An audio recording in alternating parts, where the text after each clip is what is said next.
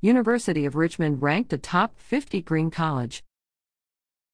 The Princeton Review has recognized the University of Richmond as one of the top 50 schools in the nation for environmental responsibility in the 2024 edition of its annual Guide to Green Colleges.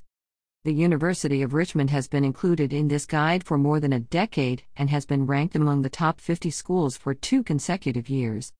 Colleges are selected for the Guide to Green Colleges based on school-reported data in addition to surveys of students about their sustainability-related campus experiences. Top 50 schools score well in categories including campus-wide support for environmental awareness and conservation efforts, and the visibility and impact of student environmental groups. The ranking recognizes UR's dedication to fostering a culture of sustainability through initiatives such as local and organic dining, sustainability coursework, and the Rethink Waste Reduction program.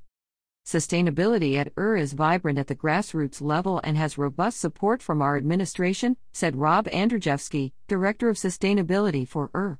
You can see evidence of this in initiatives such as the development of the Sustainability Minor and the creation of the Rethink Waste program, and through the students who are helping educate a new generation on the need for climate justice.